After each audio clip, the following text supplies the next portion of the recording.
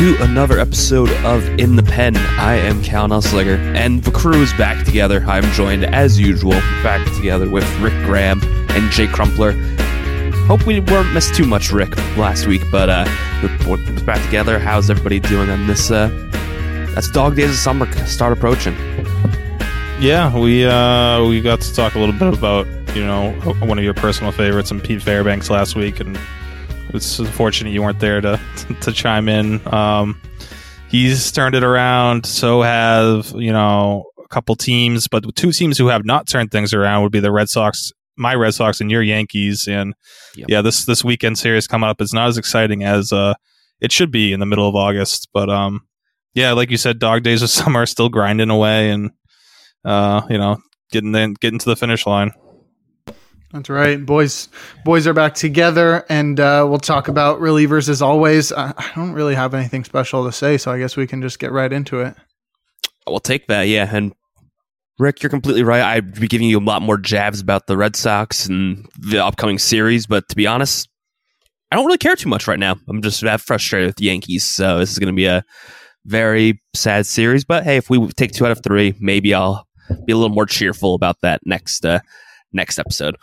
But like Jake said, let's get into the reliever talk. As always, in this episode, we're going to do some American League storylines to watch for the rest of the season. We got 15 different storylines, kind of trying to get our opinions out there for something for each team, just to, things to monitor as we get closer to the end of the season. And as usual, we'll talk about a couple risers and fallers and exciting names from the past week. But we'll start like we usually do with the injuries. Good news, not too many injuries from the past week. The only 2 injuries, Phil Maton placed on the 15-day IL with right elbow contusion, and Joe Kelly on the 15-day IL with right forearm inflammation. Guys, do either of these moves matter to you fantasy-wise? Does anybody rise in terms of holds for it, or is it just business as usual this week, essentially? I would say, the Maton, he kind of been struggling leading up to this point, and the Astros bullpen's deep enough where he shouldn't be too big of a loss for them. Kelly he was pitching better with the Dodgers, and he was working in a setup role, so that's a little bit of a miss. They're going to miss him a little bit, but Brusdar Graterol has been pitching well. Ryan Brazier is starting to, really, put things together in LA, as I assumed he would once he left Boston, unfortunately. But 1.16 ERA. The Dodgers are one of those teams that just have a way with, turning relievers into studs. So yeah, they'll be all right, even though Kelly was pitching well for them, and it's a shame to see him out. But they also have other reinforcements coming soon, potentially. So, middle of September, that bullpen could look completely different. Yeah, this likely increases the role for Brazier in LA and for probably like Ryan Stanek, Rafael Montero, and Kendall Graveman in Houston. I'm going to be more, I guess, names that we talk about a lot more this season in terms of people activated from the IL. Jordan Romano is activated in 15-day IL for the Blue Jays after the lower back inflammation. And we got to see, I believe, on Tuesday night, the first look of that back end of the bullpen with him and Jordan Hicks. And boy, is that dangerous. They had 5 strikeouts among their 6 outs. It was pretty dominant. You guys think Romano obviously jumps right back in as the lead guy for saves in Toronto? Yeah, I don't think there's much of a competition here. And yeah, it showed last night. It's still like I think you might want to just hang on to Hicks and Swanson for the weekend, maybe just to see how things play out. And back injuries are kind of weird. They can always flare up at any time. So I just kind of hold on to those guys maybe for the weekend unless there's other options available. But yeah, Romano should be the guy going forward. I think this is the only 8th, 9th inning combo that has the same first name, which I guess I wouldn't say it's confusing, but it's somewhat interesting. That is. No, that's the first. I don't know why I didn't put 2 and 2 together at first, but yeah, that's makes a lot of sense. Hunter Harvey activated from the 15-day IL after a strained right elbow for the Nationals. I'd be more excited about this because we know on the show, we are big Hunter Harvey fans, but Davey Martinez has already said that he will likely take over as the setup man, getting the ball to Kyle Finnegan, more on Finnegan in a little bit, potentially. But does Harvey kind of become someone that we want to roster? I know we've been a big fan of him. Do we still want to speculate him at this point? I don't think outside of somewhat of deeper holds leagues, I don't think there's a need to roster Harvey right now.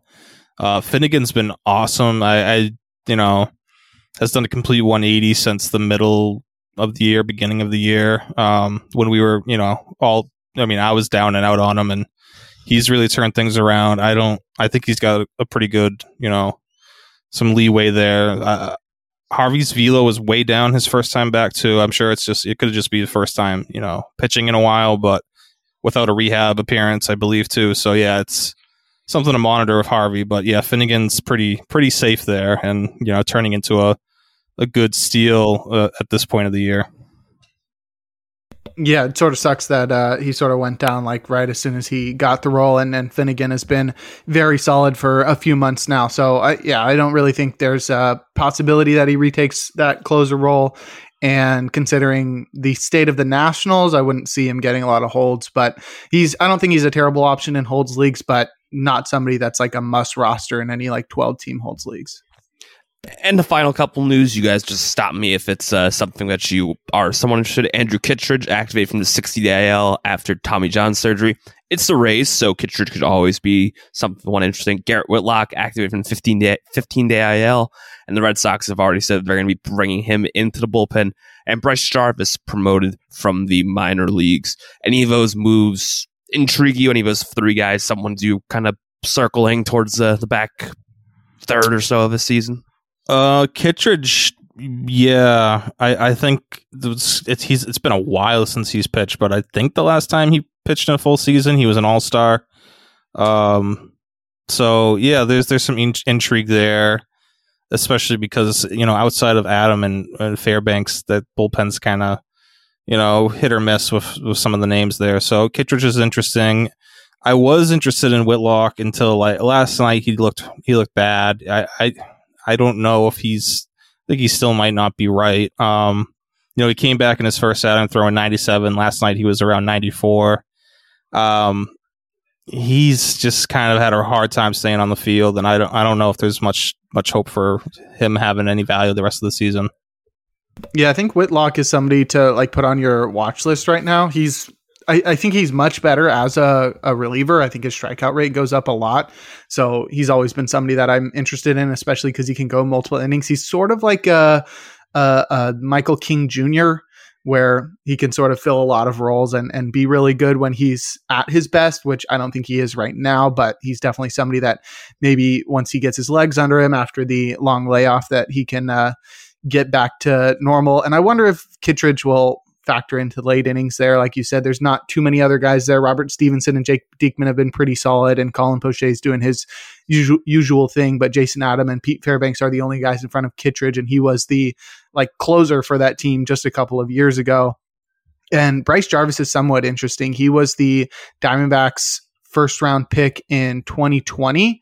And he mostly started in the minors, but he was somewhat of a swingman this year. 16 starts out of 22 appearances at AAA this year. And his ERA was well over 5, but considering the prospect pedigree and that he was drafted 18th overall in 2020, he's somewhat interesting, should be able to go multiple innings and stuff. Definitely a guy to not pick up right away, put on your watch list, but somebody to keep an eye on that. He won't be factoring in for saves, but the ability to go multiple innings and possibly become a holds guy is there. Yeah, I'll keep him on the watch list. Anything with the Diamondbacks, I'll still have some interest in, but a lot of good names there. I'm intrigued, especially with Kittredge as well. Anytime the Rays bring somebody back, it's they're going to do something special. So I would definitely keep Kittredge on the watch list as well. Onto our risers and fallers. It was a pretty, quiet week. I know when we were preparing this segment, Rick was having trouble finding the last name or two to put on the list. But Rick, let's kick it off and see who's moving up in the ranks this week. Yeah, not a lot of trying to find some guys in the up column. No one really rose significantly. So I'll go with Evan Phillips, just because he's been really, it's been a lot of changes on this list since the All-Star break, since the deadline, of course. But Phillips has been pretty consistent. 20% K rate. Not great, but it's or 20% K to walk rate, I believe, since the All-Star break. 0.72 WHIP. We'll take that, obviously, and he's got 5 saves over the past 3 weeks. Saves have been the kind of issue with him. It's getting those save opportunities, but he's still, he's been the closer the whole year. For 99% of the year, at least, it's been him as the top closing option there. He's held on to the role. He's pitched fine. It's just, I think we talk about him more if he had those higher save numbers like some of the other guys on the list. But he's been pretty good, and just like a very solid, especially for where you were getting him in drafts, and whatever it took for fab money. He's definitely been worth every penny of it this year. Yeah, I think you nailed everything there. That it was just somewhat hard to hold on to him while he wasn't getting saves, but now he's getting saves. The Dodgers are like crazy in August. I don't know if you guys saw that tweet. I forget who it's from, but somebody was noting how good the Dodgers are in August. They've won like 80% of their games over the last 4 years in August, which is crazy. So that's definitely setting up Evan Phillips for a lot of save opportunities. And yeah, I mean, even if he's not like an elite strikeout guy, a strikeout minus walk rate over 20% is very good, and definitely a top tier option, especially because of the team that he pitches for. And as you said, we speak about the Dodgers. A graphic just showed up on the game that I'm watching right now about the Dodgers 10 game winning streak they're currently going on. So plenty of save opportunities for Phillips there. I know it disappoints you, Jake, but yeah, he's been very, very good. But Jake, let's turn that boo upside down. Let's find you a riser from the past week. I'm going with Adbert Alzolay. He's been very good the whole year, but he didn't take over the closer role until later in the season. But since he's done that, he's been very reliable, not only in pitching well, but also he's been getting all of the saves in Chicago, which is awesome to see after we had a couple months where nobody really nailed down the saves. I remember there was a point like 2 or 2.5 months into the season where there was nobody with more than like 2 saves in that bullpen, and it was sort of just looked like a lost cause. But Alzolay has taken over that role, been a big saves monster in the second half as the Cubs have found their groove and started winning ball games. He's got a strikeout to walk ratio, strikeout minus walk percentage above 22% since the All-Star break, and that's very good. That's very elite. And even if he's not a big strikeout guy, he doesn't walk anybody, so he's going to keep his whip low. And I think he's somebody that you can trust throughout the rest of the year. And hopefully the Cubs keep winning games so that he can save more games. Yeah, I love what he's been doing. He's been consistent. He's kind of like in that Phillips category where it's been consistent, but the saves have been the one thing where getting the save totals up has been an issue. But since the All-Star break, 9 saves. The Cubs are playing great. He's a big reason for that, shutting the door in the 9th inning. So, another kind of guy who was free in drafts or, pretty much towards the later end of drafts. And, Mark Leiter had a stint in this closer, but it's really been Alzolay for the majority of the season. Yeah, it took me a little bit longer than I probably should have to come around on Alzolay, but he's been incredible. I think we've kind of all accepted at this point that the Cubs don't need to go out and this offseason go get some closer. Alzolay has been that good. He has prospect pedigree. I know Jake was pretty early to jump ship from his Fulmer love at the beginning of the season to get him to Adbert Alzolay. So props to you on that one. But he's been great, and the Cubs have been playing some really good baseball, find themselves right in the thick of that NL Central race. So there'll be plenty of opportunities to go around for him. And the segment is called 3 Up, but we really struggled to find a third. For me, Carlos Estevez is a name that I'll just throw out there. 2 saves over the past week, while he had some names such as Matt Moore and Ronaldo Lopez looming.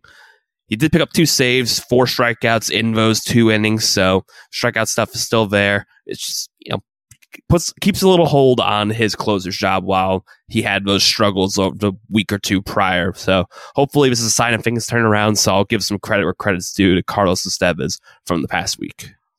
Yeah, the Angels are sticking with him, and I know last night was a little dicey. I think he let up the 2 base runners right off the bat, but then ended up getting 3 outs and working his way out of it and picking up another save. So yeah, as long as he's not blowing saves, they're going to keep rolling him out there in the 9th inning. No matter how well Matt Moore or Reynaldo Lopez pitch in front of him. So yeah, Estevez is as far as being the primary closer and the clear-cut option, yeah, he's still that guy there. So that gives him a little bit of a boost this week.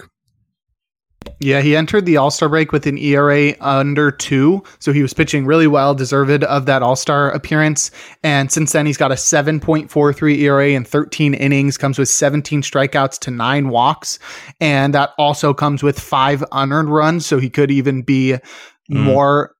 he could have worse numbers than he already does, but surprisingly, he's held on to that role. Rick sort of called it, saw those underlying metrics, and suggested that this might be it for him, that he might be a guy who loses his job down the line. That's not out of the question, and we'll get into that later when we discuss the storylines for the Angels. But yeah, he's somehow holding on to that closer role despite the blow-ups across the past month or so, and we'll see if he can sort of maintain that job until the end of the season. As those 3 start to move their way up the ranks, it's going to cause some other people to fall down in the ranks. And one of these guys, Rick, is one that we were very excited about post-trade deadline. And, it's not fully the case right now.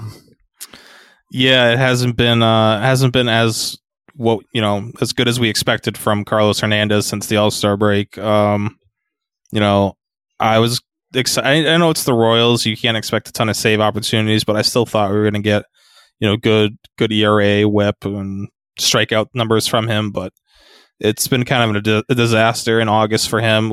He has no saves so far this month, and ERA the 13.5, WHIP at 2.57. It's really, I think it really comes down to just two really bad games. But no matter the case, it's kind of pushed him away from being the closer there, and they're kind of trying out other options like Austin Cox, and who knows, maybe Dylan Coleman factors in, or Nick Wickren for all we know. So it's really, it's kind of, it stinks, but Hernandez isn't, I don't think he needs to be rostered at this point in 12 teamers, or maybe not even 14 teamers. Yeah, Nick Whitgren's gone. He's in the minors now, so the options are there's not too many options. Coleman's ERA is over 8, and I don't think they've even given Cox a save opportunity. But even though he's been pitching well, I think the most disappointing part with Hernandez outside of the performance is that they just won't use him as like a traditional closer. They just keep using him in random spots. They've used him in games that they were losing. They've used him as like a high leverage guy in the 7th or 8th inning, and they're just not set on holding him to the closer role, despite using Scott Barlow as the closer for the entirety of the season. Carlos Hernandez, I think, had better stuff than Barlow. I don't want to say better pitcher. Barlow's got a pretty long track record, but yeah, I was also super excited for him to take over that role, and I quickly dropped him after I realized the Royals were going to play games. I think there's a chance that Barlow ends up closing out games for them, though, later on in the year. And I'm not talking about Scott, but Joe Barlow is now in the minor. Barlow in the minor leagues for them right now. Yeah. The Royals have their 1 Barlow quota per during the season, so you lose the one, you gotta bring back the other. So, but wouldn't that be something? We're talking about a Barlow again. That would be funny. That would just make the season come full circle. Yeah, I'll say that. Jake, over to you. We've had a couple relievers who we were very high on coming into the season who are really going through some struggles. Yeah, I think Alexis Diaz is clearly one of those guys. He started off the season super hot, was looking like one of the best relievers in baseball, was just striking out the world, but that has sort of ceased, I think is a better word, since June 23rd. He's struck out just 18 batters in 21 innings. So this was a guy who was striking out like 50% of batters for the first 2+ months, and now he's less than a strikeout per nine, 7.48 Ks per nine. Pretty awful. The ERA still under 3, but it comes with an xFIP of 4.85 during that time. So clearly he's not at the same level that he was at the beginning of the season. It's hard to pinpoint what exactly has induced this fall off, but he's been walking a lot of guys, and I think it's just, I don't know if it's regression or if it's there's something changed, but I think something changed to go like to make that dramatic of a change all of a sudden. Like he went from on 620, he struck out 3 batters, and then the next outing he struck out 0, and then for the rest of the season he's just been a shadow of himself, which is somewhat disappointing. I thought he was gonna like really follow up in the shoes of his brother with him on the IL, and that was the case earlier in the season, but right now he's not. And the Reds, having done nothing at the deadline, are slowly fading out of playoff contention, and thus are losing more games and leaving him without many save opportunities. So while you have banked really good stats, 33 saves, 2.39 ERA, 34% strikeout rate thus far, I don't know if the last month and a half of the season is going to be as fun. Yeah, it's been, I mean, you can even go back a little bit further. It's been a bit of an issue over, 28 is over his last 28 innings pitched, 4.73 xFIP, 11.7 K to walk rate, and just a 25.9% CSW. I mean, very, all those numbers put him in the bottom, third percent, even lower than that. I think he's in the bottom 5 amongst all closers in all of those categories since then. So, he's still getting saves. He's still getting a bunch of saves, and there's, that whole bullpen. And Lucas Sims has been horrible since pretty much the All-Star break too. So they don't have a lot of options to turn to. So he's going to continue to get saves, but I wonder if he's just a little bit worn down. He's young. He hasn't really pitched, a ton in the minor leagues. So he might just be a little bit worn down trying to get through the season. I don't know what it is, but he hasn't been the same guy since June that we saw earlier in the year. Yeah, and let's take the exact same things you guys just said about Alexis Diaz and throw it over to David Bednar as well. His xFIP is pretty close to Alexis Diaz at 4.66. A 1.42 whip is extremely concerning since over the past 24 and 2/3 inning. 13.8% K to walk percentage, 28% CSW. Same thing. He's not been the same David Bednar. We know he's also fallen pretty far in ranks, but on 4 spots, but that's a pretty drastic fall for that, especially with the Pirates being a last place, not so great team. The save opportunities are also a little fewer and far between. He does have 7 since the All-Star break, so about the same as Alexis Diaz. But what have you seen with David Bednar that's really led to this sort of a struggle as well with him? Yeah, it's similar. I think he's dealt with some injuries this year. I'm sure something's still lingering that's causing some issues. But yeah, hasn't been great for him. And unlike Diaz, I think Diaz, probably ends up being the close the rest of the way. I wonder if Bednar has another IL stint, because there's no real reason for the Pirates to keep rolling him out there. If there is something, even if it's minor, if there's some sort of injury. I mean, Colin Holderman's been pitching really well. I don't think he should just take over the role right now, but I do think that maybe, an IL stint for Bednar and then Holderman finishes the season as closer could be in the cards. So kind of makes Holderman an interesting stash. Or if you're in deeper leagues, definitely a name to monitor at this point. But yeah, Bednar is just, I think it's just like Diaz. It's a great start to the season, and then he's just kind of worn down a little bit. Yeah, it's pretty clearly the control that's sort of changed everything for him. Through his first 24 innings, he walked 1 batter. And in his next 25 and 2/3, he walked 14 batters. That's 14 times more walks. So that's not ideal. And yeah, I think that's a big thing for him. I don't know if he's not getting the same swings and misses that he used to, or if he's not living in the zone as much. It's definitely something that would be able to be figured out by more of a deep dive on him, but the results have not been there during that time. He's still racking up saves. He's still, not blowing up, but he's not been the same Bednar that he was in the first couple of months of the season. Especially, I mean, that first month of the season is absolutely carrying him. end of March through April, he had 9 saves, and he's got 25 now in the next on the season. So that's like 16 since April. He had 9 in the first month and then 16 the rest of the way. So clearly the pace has fallen off, and so has his control. Let's hope he and Diaz can both turn things around as we have only about a month and a half or so of this 2023 season. But we'll take our first break. And when we get back, we will discuss some of the more intriguing storylines for the rest of the season throughout the American League. All that and more on In the Pen. This podcast is sponsored by Underdog. Want to make money making picks on MLB games? And you have to try Underdog Fantasy, the easiest place to play fantasy sports. In Underdog's Pick'em game, you just pick your favorite baseball players and predict whether they will go higher or lower on stats like strikeouts, hits, and more. Pick to 2 to 5 players, get all your picks right, and you can win up to 20 times your money in a single night. Be sure to sign up with the promo code PitcherList, and Underdog will double your first deposit up to $100, so you have some bonus cash to start playing with. Again, that's UnderdogFantasy.com or Underdog Fantasy in the App Store. Sign up with promo code PitcherList and get your first deposit doubled up to $100. Must be 18 or older, 19 or older in Alabama and Nebraska, 21 or older in Massachusetts and Arizona, and present in a state where Underdog Fantasy operates. Terms apply. Concerned with your play? Call 1-800-GAMBLER or visit www.ncpgambling.org. In Arizona, call 1-800-NEXT-STEP. In New York, call 1-877-8-HOPE-NY. In Tennessee, call 1-800-889-9789. All right, we're back here on In the Pen. We're going to, as we discussed, there's a lot of exciting storylines in the American League in terms of their relievers and their closers. We've picked one from all 15 teams. We're going to see what we can try and uncover through the rest of the season. We'll start out in the American League East with the first place Baltimore Orioles. And I think it's something that a lot of us are kind of asking.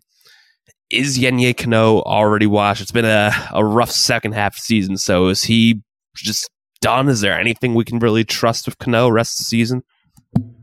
I don't know. If you asked me this going into August, I might have said yes, but he's been pitching really well this month so far. He, only 3 hits over 5 1/3, 6 strikeouts, so a little bit of a strikeout resurgence for him. That was kind of the thing, in June, he just lost June, even part of July, lost his ability to strike, to miss bats. So he's kind of bringing that back. So I wouldn't say, I think wash might be a little strong. I don't think he's the guy. He's not the guy we saw in the first, month and a half of the season. But I do think there is still a good setup option here. Probably, a top 2 or 3 tier, holds candidate that, if something were to happen to Felix Bautista, could be a really valuable closer. Yeah, I think he sort of set the bar too high early on in the season. He didn't walk anybody or allow a run through his first 21 2/3 innings. And there, like you were saying, in June and July, the case was sort of different, where it looked like he might actually be washed because the numbers were not there. He wasn't striking anybody out, but he has sort of righted the ship a little bit. I wouldn't say the strikeouts are fully back, but since he did give up that first earned run, he's got a 2.83 ERA in 35 innings, but it comes with just 27 strikeouts and also comes with 10 walks. So whatever skills he had in the beginning of the season are sort of gone because he walks guys now. He doesn't really strike anybody out, or I don't want to say anybody, but he doesn't strike guys out like he used to. And the results are still there. And he's obviously still got the role as like the top setup option for the best team in the American League, which is surprising to say. And they're competing with the Braves too. But yeah, I don't think Yennier Cano is the same guy that he was at the beginning of the season. I wouldn't say, like you said, I don't think he's completely washed, but I don't think he's like the elite holds option in terms of like, if you factor in everything, ratios and strikeouts and everything that his full season numbers suggest. He's got a 1.75 ERA and 27 holds, which leads the majors, but it comes with a 24% strikeout rate, which was a lot higher at the beginning of the season. So I think while he's still like being serviceable, I don't think he's like the same guy that he was at the beginning of the season when it looked like he was going to have one of the best relief pitcher seasons of all time. Speaking of elite hold candidates, we'll move over to the Tampa Bay Rays and with Jason Adams, since we know we could have talked about Pete Fairbanks here, but we decided to move away from him for a segment. But is Jason Adam done being a saves league candidate with how good our boy Pete Fairbanks has been pitching lately? Yeah, I think, the only reason I'm skeptical is because of Fairbanks' injury history. It's just, he's prone to IL stints all the time. So I think you can probably let him go and just save only leagues that are 16 team or smaller. But yeah, there's I always because if Adam does end up in that role and the saves role for the Rays, he becomes a pretty elite closing option. Then that's just one Fairbanks injury away, which is prone to happen a lot. So I still think I would say Adam probably is not viable in saves leagues, but still someone to definitely monitor and watch, because there's a lot of value there. Like if you're dropping him for, let's say, like Carlos Hernandez or Jojo Romero, I don't I'm not sure if that's really a big difference, because Adam at least is going to get you strikeouts. He's going to get you good ratios, and I don't think the save difference might be that big enough to where if Fairbanks does have any sort of injury, and he looked really bad his last time out. So I don't know, just something to kind of rambling here, but I would say Adam is done for now, but don't lose track of that situation and see how things play out in the next couple weeks. Yeah, I haven't gotten the courage yet to drop him in the 15 team league that I roster him in.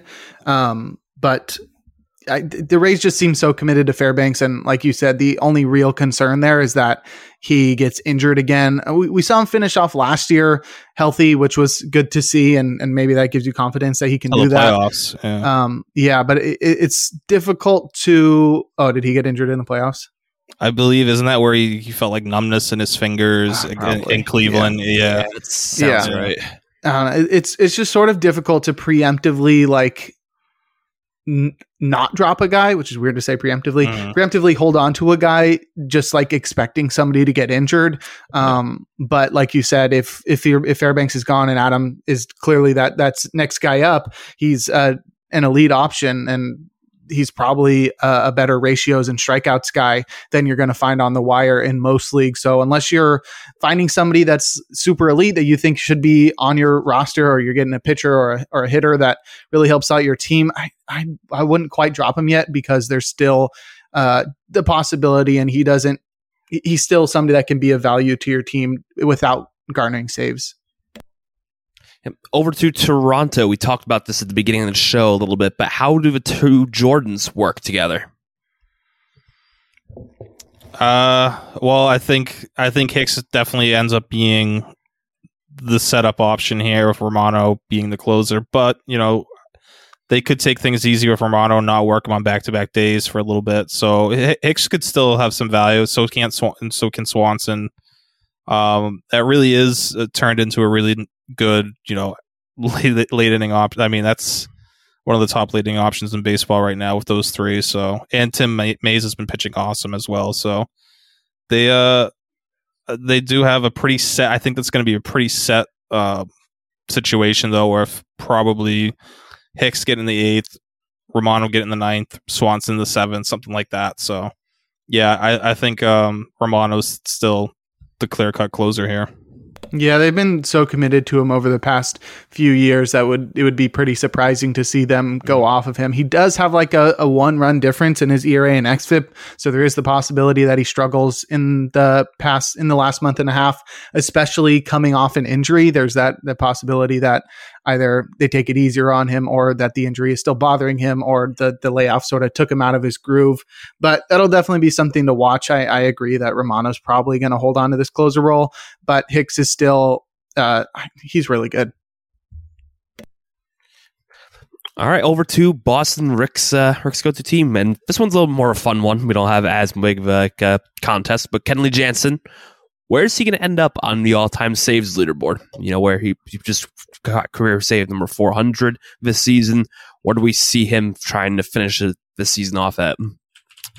That is a good question, and I need to look at the all-time save leaderboard to have a better answer for this. But Right now he's 7th. He's 3 behind Billy Wagner, 5 behind John Franco, and he's 18 behind Francisco Rodriguez. So I don't think he's getting up to number 4, but top 5 is pretty within reach. Yeah, I for sure. I think he's definitely going to be top 5 after should be top 5 after the year. I think the Red Sox can muster up another 6 save opportunities for him. Going forward, I think he's not going to top those top 2, but there's definitely a path to become 3rd all time in saves, which would be really. I didn't realize Lee Smith was 3rd all time. That's also kind of crazy. I think Jansen and Kimbrel right behind him too. I'm sure we'll talk about him next week. Kimbrel's only 6 saves behind, so I think those 2 guys they've shown this year they definitely have something left in the tank, and they could get into the top 5 easily.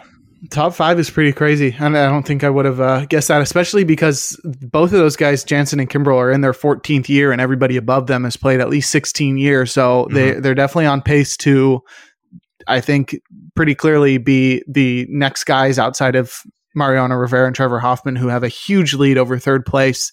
But yeah, maybe Jansen is one of 2 or the sole member of the 500 save club by himself. Yeah, I didn't realize that Francisco Rodriguez was 4th all time. It's just, if you look at the list and it's like, oh, wait, same thing with, just like I said, with John Franco. It's just it's a pretty crazy list. I'll say that for sure. But I agree. I think we could see him by the end of the season in that top 5 and likely end his career 3rd all time. And like you said, both him and Kimbrel have done enough this year to show teams that, let's give you another 1-year deal to be our closer, and he'll go out and get probably 30 saves for another team next season. That's for sure. Yeah, I could see that happen. That's really impressive for both of them at this point.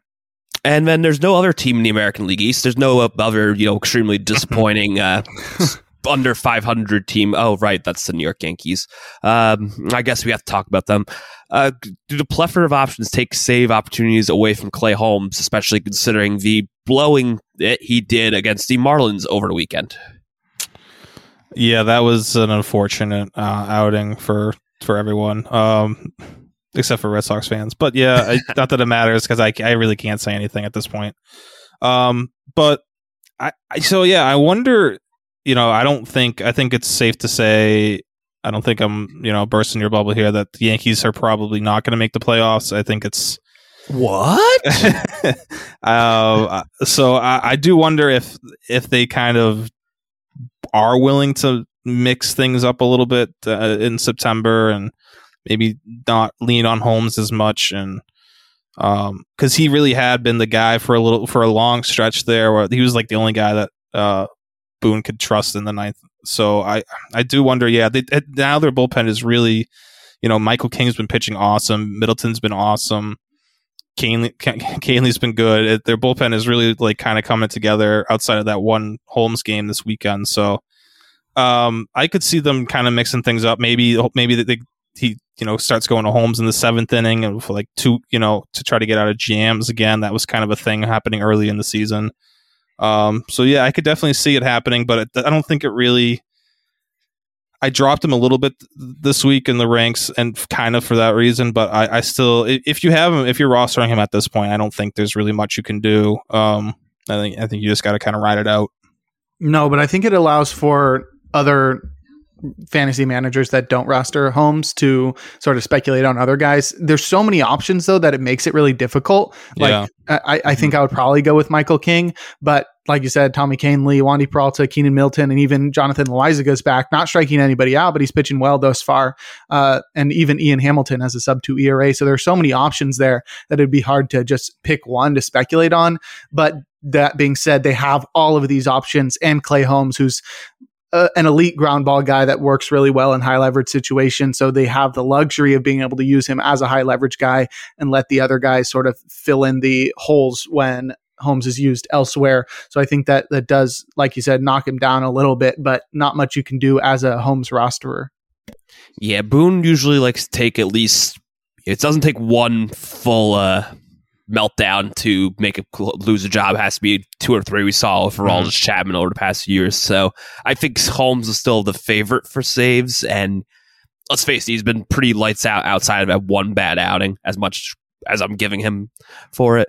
But if I had to guess the next guy up, I think it would be Tommy Canley. He was the guy who's been the 8th inning. King's been the best reliever for sure, but they've been really stretching him out for multi-inning work and reluctant to use him back-to-back days. So I wouldn't expect them to use him as just a 1-inning closer unless they do like an 8th inning, come and get the big 2 or 3 guys out, then just pitch the 9th as well. But my guess would be Tommy Canley. But like you guys said, there are a bunch of really good relievers in that bullpen. That's only translated to a 1 game under 500 team. So you can sense the disappointment in my voice. But we'll take a break. Let me regain my composure. When we get back, we'll talk about some more exciting teams and the Kansas City Royals. All that and more on In the Pen.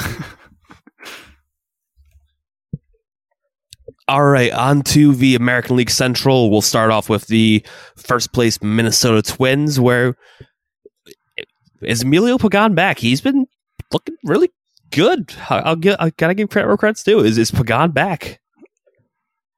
I suppose so. Yeah, I don't. I didn't really realize how he doesn't have a ton of holds this season. Okay, Rick, the reason I put him on here, he did not have a hold entering the All-Star break, and since the All-Star break, he has 7 holds. Yeah. He had no saves plus holds, and I've been sort of watching this all season long because this was a guy who had, I think the number was at least 11 saves plus holds every year for the past like 4 years or so, and then he went to the All-Star break with 0, and it wasn't like he was terrible, and it wasn't like the Twins had a ton of options, even with Brock Stewart going on the IL and Caleb Thielbar was out for a while. It was just like Duran and Griffin Jackson. They were just like, no, we won't give the ball to Pagan.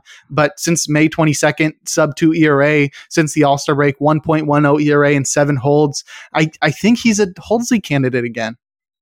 Yeah, he's definitely. I mean, I've slowly been pushing him up the ranks this week, or the last couple weeks, and I think Thielbar had another good week. He had a good week. He's back. He's also going to cut into the holds mix there, and we know Jax is going to be their top option. But yeah, I guess as long as Brock Stewart's out, then Pagan's someone you can definitely trust him as far as not killing your ratios, because he has, pretty much since May he's been pitching pretty well, and the strikeout numbers aren't crazy. I mean, he had that 1 year with the Rays where he was, pretty much pretty elite, but we haven't seen that from him since. So strikeout numbers aren't there, but they're solid, and he's not gonna crush your ratios. So if he's still getting holds, then yeah, worth a look in holds leagues. But yeah, I do wonder. I mean, Brock Stewart keeps having setbacks, so I'm not really sure if that's he's really on 60-day IL. I feel like he's done.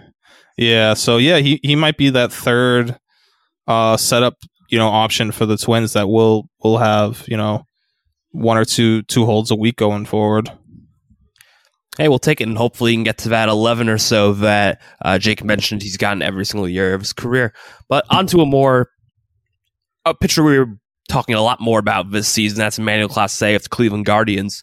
Is this just a down year for him, or is the book out and, we start to look towards some sort of 2024 season? Is he going to be someone that maybe becomes a value because people overlook him, or what's our thoughts on Class A the rest of the way? It's a good question. Like, what is? I wonder what his if there were a draft right now for next year, where does he rank among closers? I still think he's going to be drafted high based off name value, but yeah, there are obviously a lot of concerns. It's not like the early season struggles were concerning. Then he kind of got it together for a little bit, but then it's really been very inconsistent from him. So especially the past month has not been great. It's tough to say. I mean, the strikeouts came back, but then it came with a bunch of hits and runs. So it's something's not clicking for him. I know he's had some command issues. It's not just like walking people, but just missing spots. If he leaves a lot of pitches in the middle of the plate. So I think partially maybe the book is out, but I think I think we'll see a better Class A next year. And depending on where he goes in drafts, I might buy back in, but I'm always going to be a little bit tentative on, buying back in on someone who doesn't have the type of swing and miss potential that he has. So I don't know. It's gonna be interesting to see where the market is on him next year. Yeah, I think the biggest thing is that his slider has been a lot worse this year, which forces him to rely on his cutter more, not in terms of usage, but like as a put away pitch. The slider was last year 27.6% strikeout rate, 40.5% CSW. That's extremely elite. This year, CSW down to 29.7% and strikeout rate down to 18%. It's a huge fall off, and clearly that pitch is not really fooling anybody like it used to. I mean, even if you look at the percentiles, he's not really, it's not a good slider anymore. 44th percentile in CSW, 68th percentile in swinging strike rate. And I'm sure he was in the 99th percentile last year. But that's forced the cutter to be his main pitch. And while the CSW and swinging strike rates have actually gone up there for the cutter, it's basically like his only pitch since the slider isn't doing what he needs it to do. And while the cutter is really good, I think it's mostly a velocity pitch. PLV's in the 81st percentile, and I think a lot of that is due to him throwing faster. And he's also lost a half a mile an hour off that pitch. So while he does still have really good skills in many departments, I think that slider definitely needs some work because it's just not been the same this year. And I don't know if that's because the shape of it has changed or the counts that he's throwing it in have changed, or if, like I mentioned, that the book's just out on him and that either batters know to lay off the slider or they've learned how to hit it. But there's definitely something weird going on with the slider, and I think that's forced him to become somewhat of a different pitcher. Next on up, it's the Detroit Tigers, and it's a very simple question we ask for a lot of teams throughout the season. Who's the closer the rest of the season? Oh man, this is a tough one, but Jason Foley. I think that was my answer last week, and then he had a bit of a rough outing, or he had a rough outing this week. So I don't know. I still think Alex Lang. I think for the rest of the season, Foley, but it gets the majority of saves. But I think Lang gets a chance at some point in September, as long as he can just stop walking everybody. Mm-hmm. He's still getting swings and misses. He still has elite stuff when it comes to that, but like he needs to obviously clean up the walks and just start trusting his stuff a little bit more and just see what happens at this point. You know, the Tigers aren't making the playoffs, so just go throw your stuff, throw strikes, and see how that works out and stop walking people, because no one's going to put up with the 20% walk rate no matter how many guys he strikes out. Yeah. Foley's disappointing outing was disappointing. I had got him in a couple NFBC leagues, and he disappointed right away. 3 earned runs in his first outing after that Fab run. But the weirdest part about that outing was he gave up 2 home runs. Do you want to guess how many home runs he had given up prior to that? Yeah. 0. He had 0 home runs allowed throughout the entire season, comes into this outing, gives up 2 in the same one. So I think that was pretty unlucky. He's a big ground ball guy. He's not going to give up many home runs. I think it was just a weird outing for him. So I think he's somebody that is going to be pretty solid throughout the whole year. I don't think he's going to be a big strikeout guy, but if he is the go-to saves guy for the rest of the season, if Lang can't figure out his control issues, then he's a decent option. I mean, Lang was a guy who's been rostered all year, but for me, I think it's going to be Foley, and I feel like Lang's probably done. I'll agree. I'll go Foley, and maybe Lang gets a save or 2 here and there, but Foley will lead the team with 3-4 saves, something like that. There's not going to be many opportunities for the Tigers.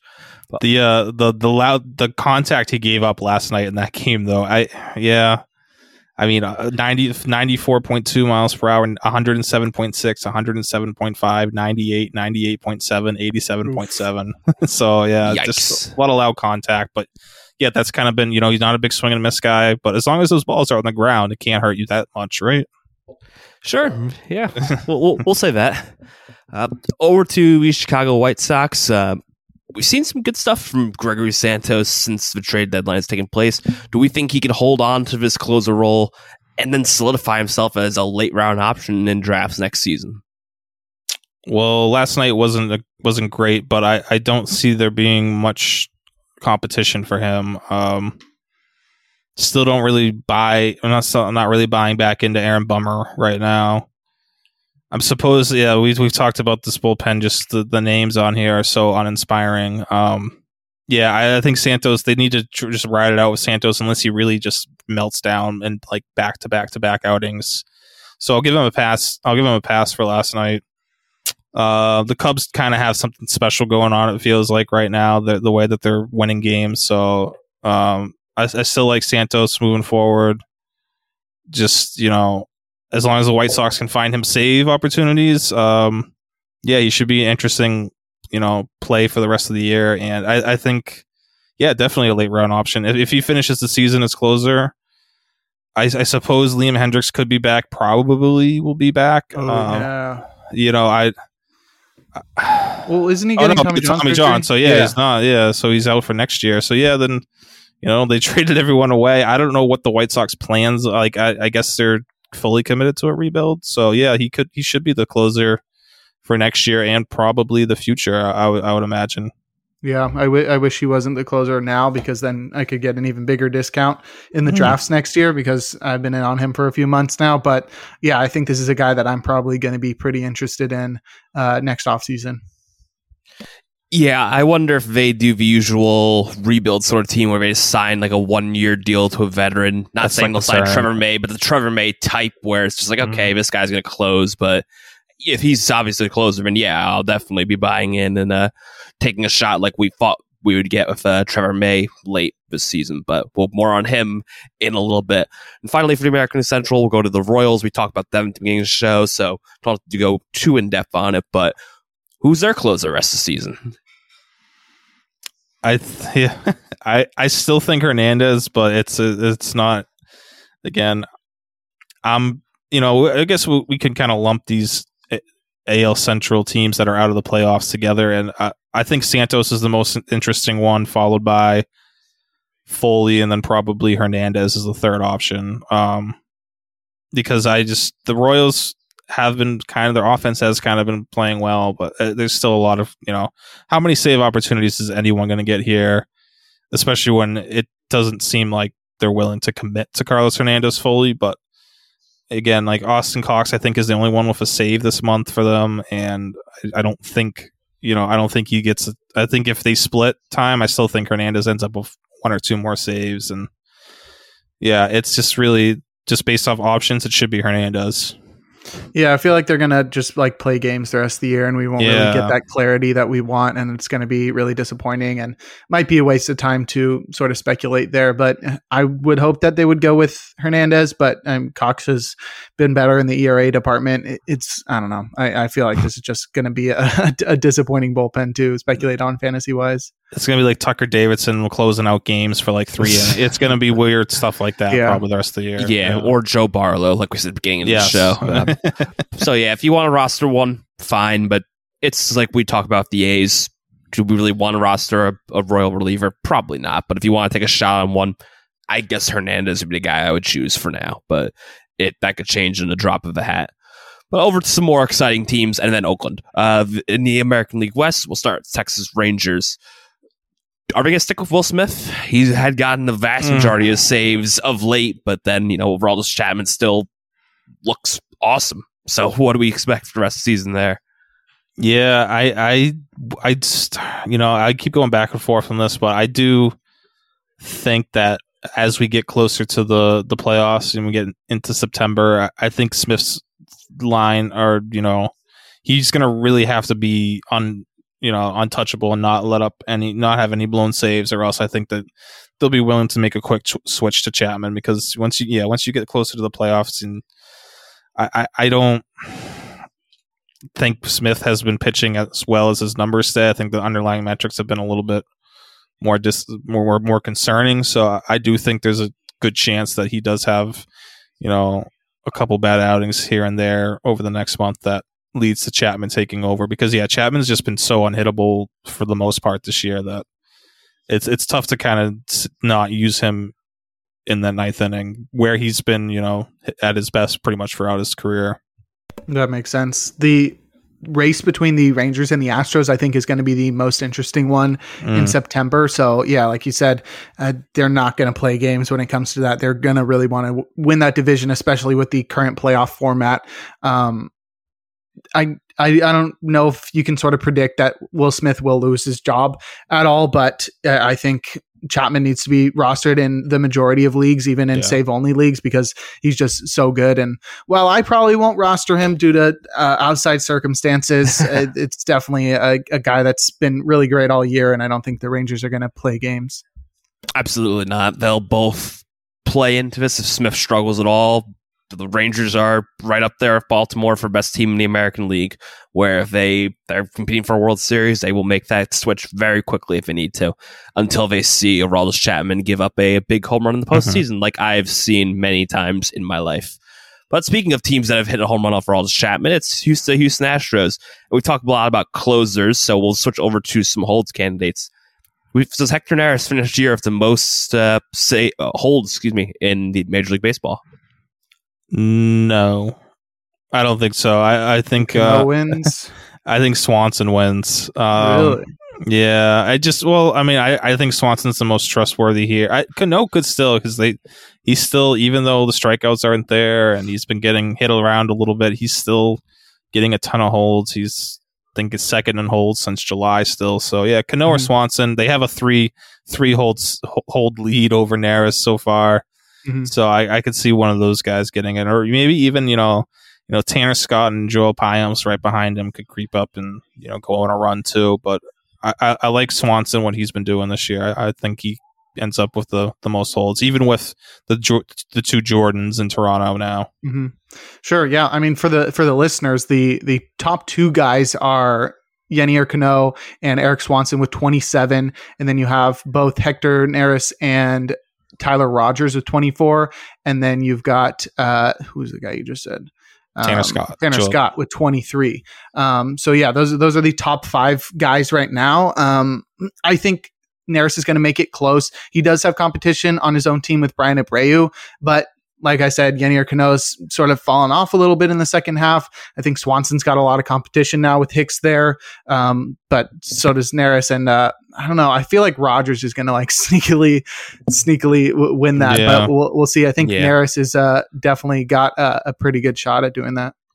Neris has a shot. If I was making a bet on it, I probably would stick with Rick and I'll say Swanson, but Neris will probably finish second, maybe third, but there's a lot of intriguing names, but especially with Houston having a lot of options as well. If Neris some way starts struggling again, they could just start mixing match like with Abreu and Montero, Graveman.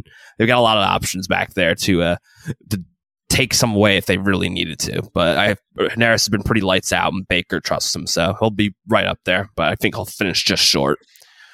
Over to Seattle, we starting to see a little bit of a committee for Matt Brash had gotten the past 2 save opportunities for the Mariners with Munoz pitching a lot over the weekend.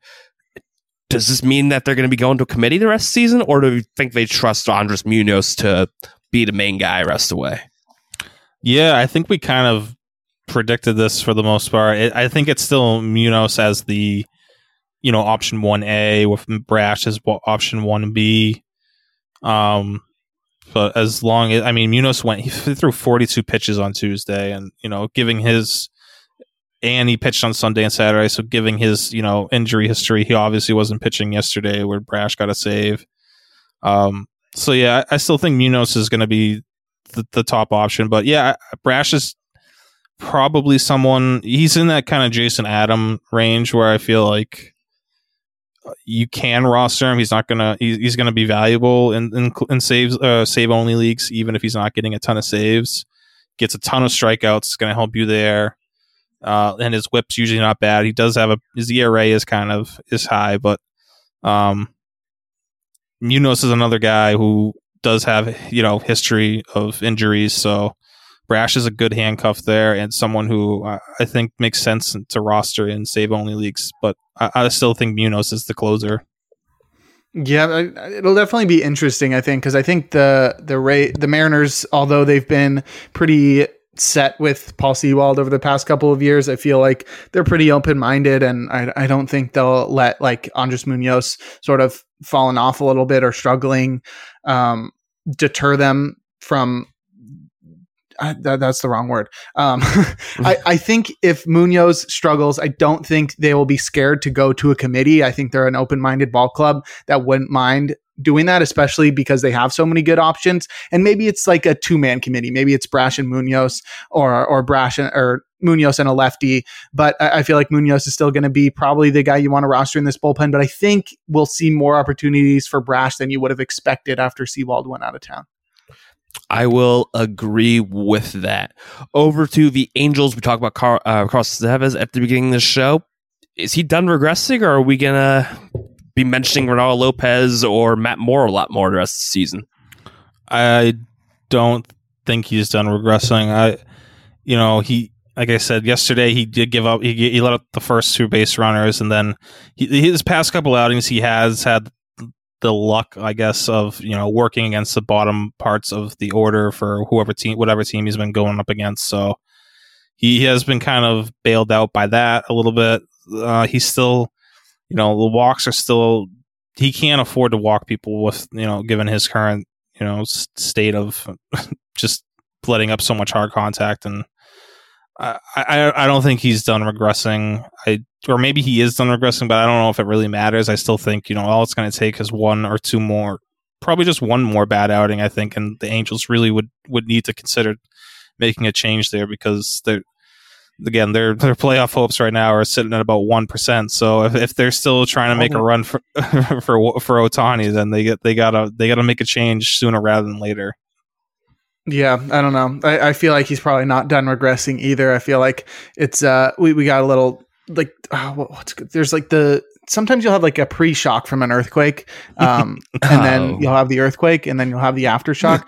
I feel like we might have seen the pre-shock, and then it sort of settles down. And you're like, oh, we're good, and then he really falls apart. So we'll see. I don't wish that on Estevez or any pitcher outside of ones on the Dodgers, but at least they have some good backup options, and maybe Ronaldo Lopez looks good the rest of the year. I don't know. I feel like there's probably more poor outings on the horizon for Estevez. You West Coast are talking about earthquakes like Rick and I have experienced in our lives. Have you ever experienced an earthquake? Little ones. Yeah, apparently I was on like the water once, and next thing you know, my mom with like fishing, and my mom ended up texting like, we just had an earthquake. I'm like, oh, we're on a water and didn't feel a thing. But apparently that's why one like possible earthquake. But we've had hurricanes and stuff. But yeah, blizzards. Never had a hurricane. No major earthquake. But what better way to wrap up a show than talking about the Oakland Athletics, like we always do? Trevor May, as we always talk about with Oakland, is he viable now in 12-teamers? No. I don't.